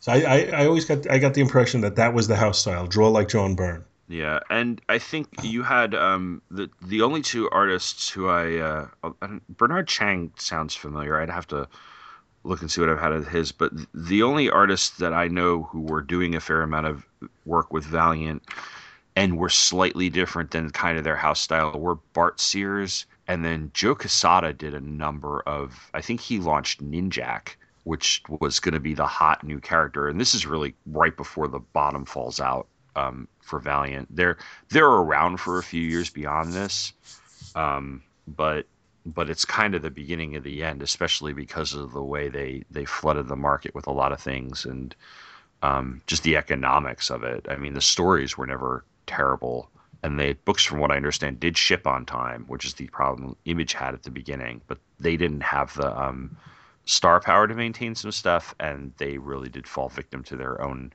hype when the market really started to tank, which is unfortunate because a lot of these and I've read some of the more recent Valiant. If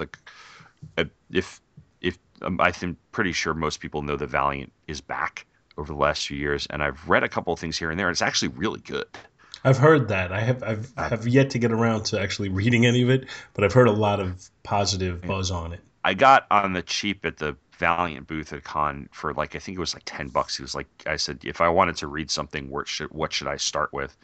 And there was a mini series they did called The Valiant, which was kind of a reintroduction of a lot of the classic Valiant characters, and it was very, very well done, well put together. So I'd recommend that. And if you're interested in checking out this almost for the nostalgia factor, this is worth a shot. I mean, it's not as, I don't feel like I wasted my money with.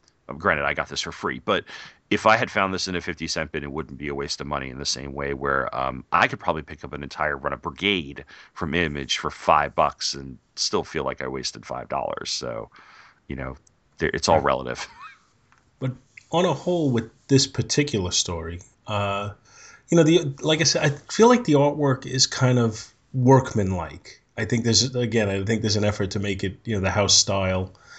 You pointed out the kind of washed out color scheme, the lack of, real emotion in the facial expressions or at least, relatable emotions in them. It's not, the artwork's not terrible. It's not great. It's kind of okay. It's fairly easy on the eyes. It's not, one of these ones where it's, difficult to look at. Yeah. There's just nothing special about it. Mm-hmm. Story-wise, I mean, you have precious little action in it. It's all set up. Yeah, it's all set up, and it is interesting, but I don't know if it compels me to read the next issue. Offhand, I don't even know what Bloodshot's power set is. That's one of the bigger issues, one of the bigger problems where it can be a decent jumping on point if you're interested enough to buy the next issue. And like I said, I have the next issue because it was in that box, so I'll read it. But I have no idea what his story, who he is, other than this seems to be some sort of intelligence thing, spy game, something going on like that. He comes off as like a Van Damme, Seagal, Stallone type of character. Well, just that from was the outfit, I'm thinking he's got to have some superpower. yeah, but I don't know what you're right. I don't know what they are. What are those things bleeding off of him on the cover as he's falling? Is that his clothes ripping? Yeah, that's his shirt. The blue there. Yeah, well, I mean, on the right side, on his, as you look at it, the shoulder on the right, it Mm-hmm. looks like the air pressure is pulling the shirt up. But then on the left, it's kind of coming from his waist and then going up, and it almost looks like it's a suspender or something. Yeah, it looks like it. I think it's just supposed to be part of his clothing, and it's not. Yeah, it's not done particularly well. Like his shirt ripped in between that part where the buttons meet and the back there. So All right, yeah, I'm just yeah, it's a little difficult to figure out exactly what they're trying to convey with that. yeah, I mean, overall, I found it to be a mildly enjoyable read. It's nothing really special, but kind of enjoyable and interesting. And if the next issue was in front of me, I'd probably start paging through it. But I don't know if I'd go out of my way to get it. yeah. I think workmanlike is one of the best ways to describe quite a bit of it. And also, I mean, Valiant clearly was making an effort to create a universe. So if you're familiar with who Ninjak is, perhaps that would be something you'd go out of your way to read the next issue because of it. I think, if I remember right, I think I have issue 1 of Ninjak, and I think it was written by and autographed by Jimmy Palmiotti. But I'm not even sure where I got it from.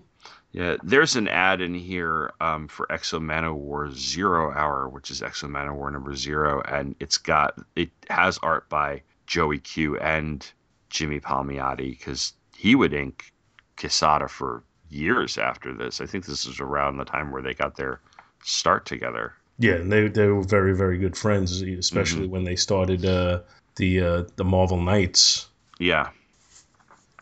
What do you think of it, Scott? Well, my first impression of it was crushing disappointment because I have a bunch of issues, almost a complete run of Bloodshot in my collection. However, I'm not sure it's this guy. So I was looking on Mike's Amazing World, right? Mm. And I looked up Bloodshot, and this series that you're covering it started in February 93 and ran for 51 issues, and it ended in August 96. Yeah. But the series that I have, also called Bloodshot, started up in July of 97, so about a year later, and ran for 16 issues. And I've got almost all of those. Now, I could be mistaken, but I'm pretty damn sure that I covered Bloodshot number 1, the July 97 one, on this show like ages ago. And I really liked that. And it was written by Len Kaminski, who I think is a really good writer, and the art was by Sal Velluto. And I think Sal Velluto is just an awesome guy. And the only reason, when I acquired that series as part of a collection that I bought somewhere, the only reason I kept the issues is because the art was by Sal Velluto, and I was like, I love this guy. I don't know what the hell this is, but I love this guy's art, so I'll hang on to these. Maybe I'll read it one day. And then I brought that issue to back to the bins. I can't remember what I thought of it. I think I liked it, but I just didn't know what the hell was going on.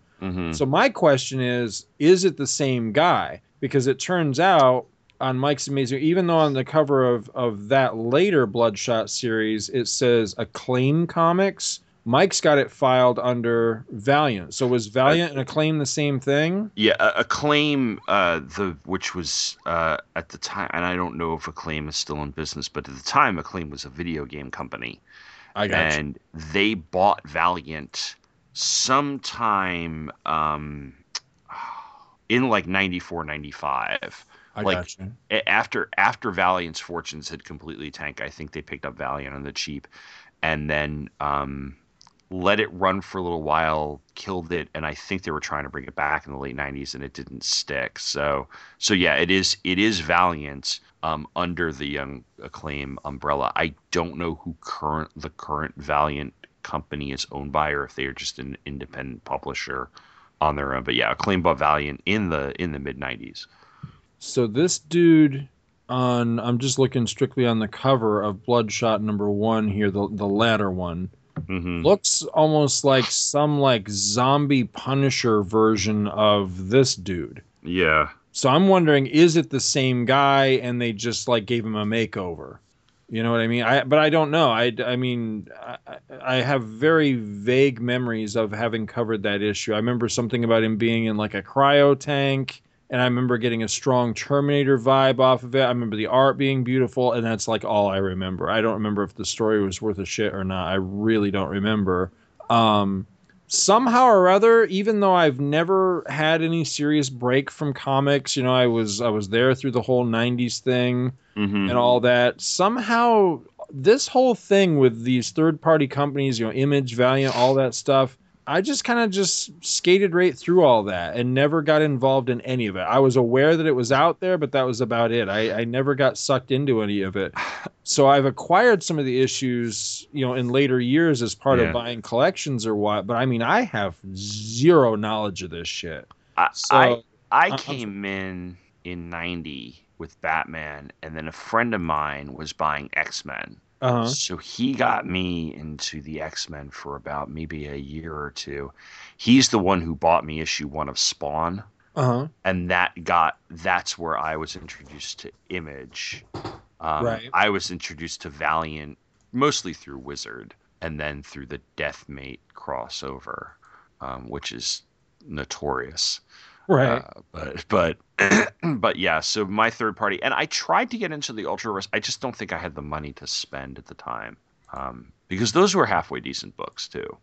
I've tried many times. We've talked about some of those Ultraverse books, and they do seem like they were pretty decent, but we never, you know. Yeah. It's Marvel basically bought them and then abandoned them. Yeah, well, they wanted the color process, I think, right?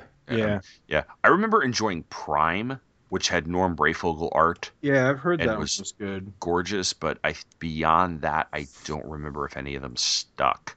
We covered the first issue of Prime early on in my run on the show. Yeah, I had. And I know we covered an issue of Rune at one point, which was also pretty interesting, and that was what's his name?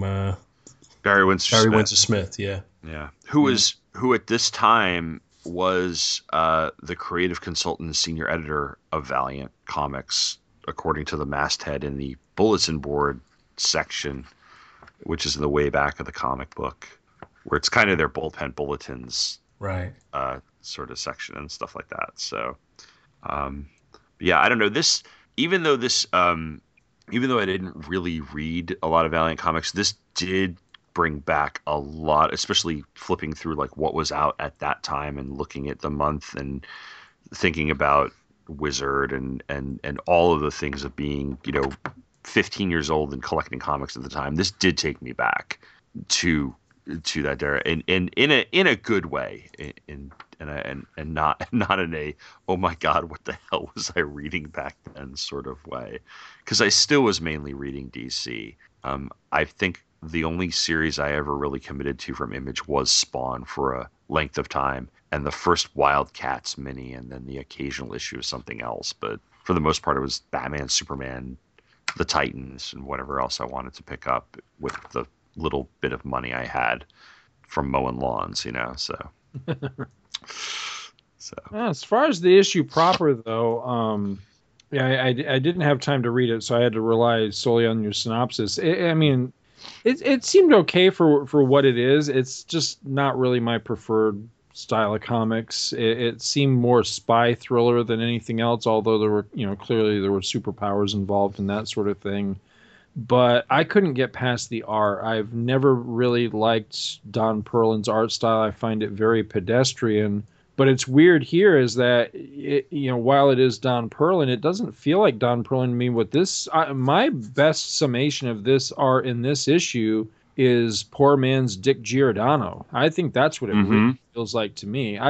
Now, it's funny because I like Dick Giordano as an inker. I think he's a fantastic inker. But I never liked him when he would pencil stories, like when he was the primary artist. There was something about his art style that I just found incomplete somehow. Like it just had a slightly like unfinished and slightly bland look to it.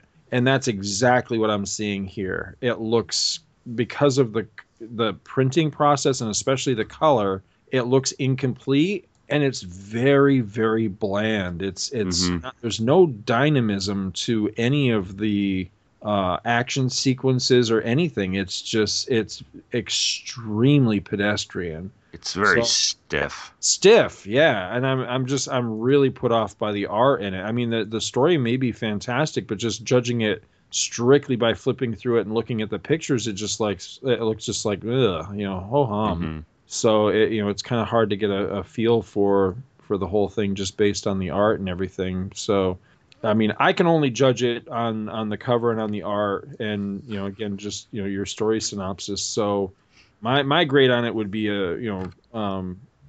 story wise a middle of the road C, because it just doesn't. It's just subject material that honestly just doesn't really appeal to me. On an art basis, it is a D-. It is just above a failing grade because it's just so bland. Yeah.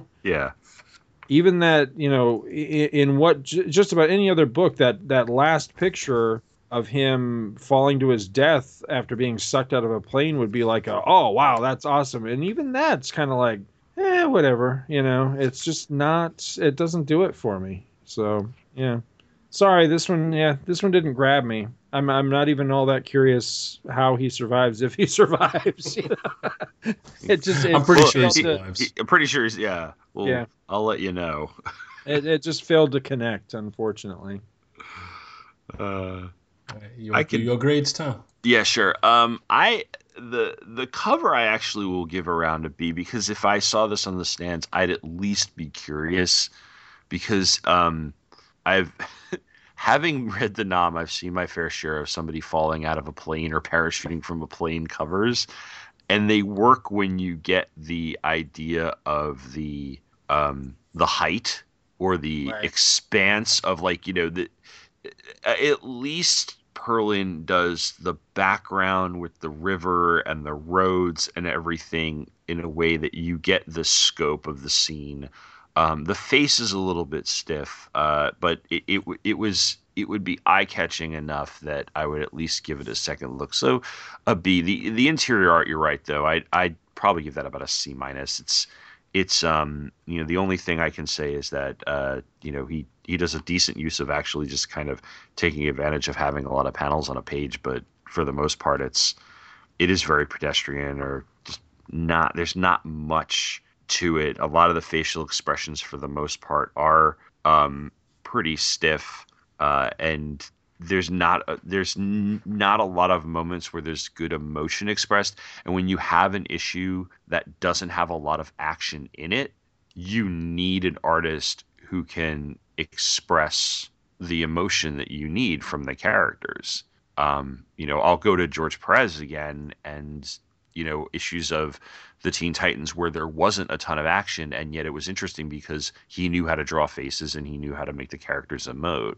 This isn't really doing it here. The story, though, I'll give a solid B, because at least it builds tension to a certain extent. It is a spy thriller with superpowers thing. It is a lot of setup, but at least leaves you with a halfway decent cliffhanger to say, at least, like I said, I happen to have the other issue. And I was like, well, yeah, I'm kind of curious to see how it ends. And since I have it, I'll grab it. I'll look at it. I don't know if I'd go out of my way to read the next issue, but I definitely think it's decently written. It's and compared to a lot of what was out from other independent companies at the time, it's of a slightly more solid quality than some of the writing there. So I think that adds up to probably about a B minus overall for the comic. All right. The reason I think the cover works better than the final splash page, because he does have the landscape on that final splash page as well. Yeah. I think the reason the cover works better is because he's not near the plane. It makes it seem more of an open expanse. Yeah. And therefore more threatening. I still don't understand exactly what he was doing with those lines coming off his body, and for me, it's like I have to take off a half a letter grade just for that, because I don't know what it is. But it's I think it's a fairly good cover, and I think it is intriguing in its own way, and I don't think it's badly rendered. So I'm thinking, B minus on the cover. I think it's, it's solid. It's better than average. It's not great. It's better than average, though. Mm-hmm. The interior art, I think so, damn it with faint praise, I think I disliked it the least of the three of us. I think it's not entirely, problematic to read. Yeah, the facial renderings or the emotions in the faces aren't all that well done. And a lot of times the backgrounds are a little too sparse. He just kind of, there's a lot of just white background. Yeah. So, but, I called it workmanlike, and I think by definition, a workmanlike book would be a C. Okay. So I think that's what this is. This is just, it's average. The artwork doesn't make it more difficult to read, but it also doesn't make it more compelling. So it's neither good nor bad. It's a C. It's average.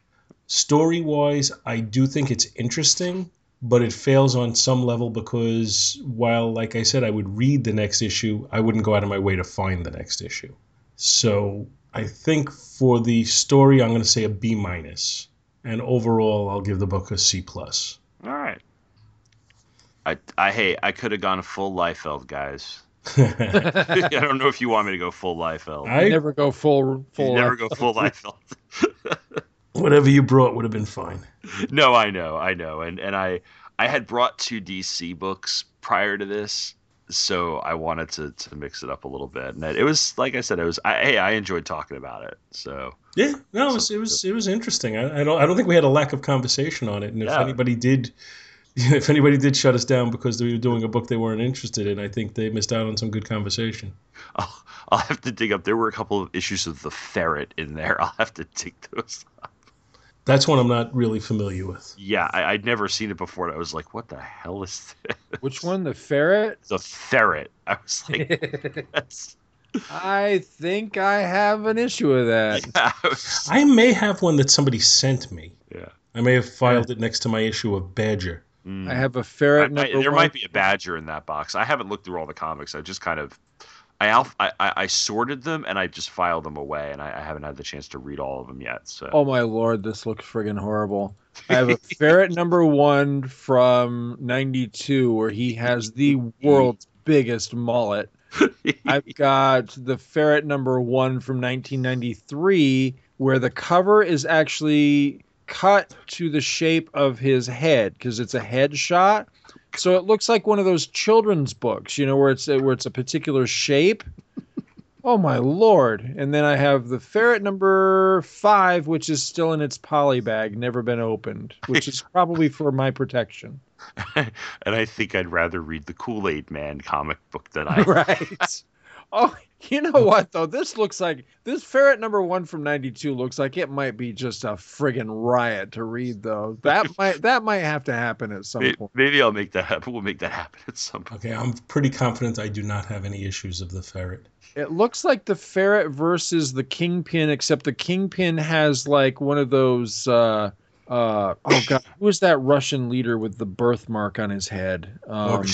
Gorbachev, yeah, he has like a Gorbachev like birthmark, but it's on the side of his face. Oh God. Yeah, this looks all kinds of screwed up. So yeah, from the pages of the Protectors. Do I have any issues of Protectors? I have no idea what the hell that is. Let's see, Protectors. That sounds familiar, but I don't think I have any of those. I have issues 1, 2, and 14 of the Protectors. It looks. Oh my God, it looks horrible too. Wow. Who the hell is this freak on the cover of 14? He's a mess. It was the 90s. Wow. Yeah, that's your answer to everything, Tom. This is like hey, I lived super shit 90s too. Wow, this is horrible. You don't know, man. You weren't there. This could be next episode because this looks just so horrible. It could be a blast. Malibu does it again. Does what? Do I want him to ever do it again? No. Wow. Something for people to look forward to. Well, whoever this dude is on the cover of Protectors #1, I don't know. I have no idea who he is, but he's a very patriotic-looking character. I have an issue of something that has a really beautiful rendered Dan Jurgens cover with this particular character. I just don't know what the hell his name is. It doesn't bother to give you the names of the characters on the cover, so I don't know who he is. But Mr. Eagle Face or whatever the hell his name is. I have no idea. But yeah, there's Jurgens worked on him at some point because there's one with a cover with him that's really nice. But wow, yeah, I'm just as happy to have kind of just lived in ignorant bliss of this kind of stuff in the 90s. I just kind of tra-la-la'd right through the 90s and missed all this shit. So yeah, I've just been reliving the 70s and 80s ever since then. Right. Mike and I, it's like Mike Bailey and I have. It's almost like we have a therapy thing going every once in a while, talking about the 90s. Well, for the most part, I have to admit, I subscribe to Mike's philosophy, which is the 90s gets a bad rap for the most part, because generally speaking, whenever I dig something out from the 90s and read it, I either enjoy it or I can kind of see what they were going for, or, just it's generally not as bad as everybody always says, generally speaking. But there is a reason why the decade has the stigma it does, and it looks like it's shit like this, It's also called the Homage Studios swimsuit special. Right. Oh, yeah. But the problem with the 90s is it gets painted with a broad brush that everything is the same, and it isn't. No, it's not. The thing about the 90s is there were a lot of overhyped books, and there were a lot of gimmick books. And if you eliminate that, it's probably the same as virtually every other decade. The 90s in a lot of popular culture, like music in the 90s is very much the same way, where there's a lot of, and maybe it has to do with the way the economy was. The economy sucked in the beginning of the 90s, but by the end of the 90s, you have this .com boom, and music, at least what you would see on MTV, let's just kind of frame it in that way, you would have a lot of this alternative stuff, your Pearl Jam, your Nirvana, your more, and it was darker in tone, it was more serious. But by the end of the decade, you have boy bands and teen pop again, and so it's almost like two distinct halves of a decade. And you see that in comics as well, where there's a lot of stuff from the later part of the 90s that's like from about 96, 97 on to about 2000, 2001, that's really good and really fun, as opposed to some of the shit that you have from the first part of the decade. And even then, some of that's not even that bad.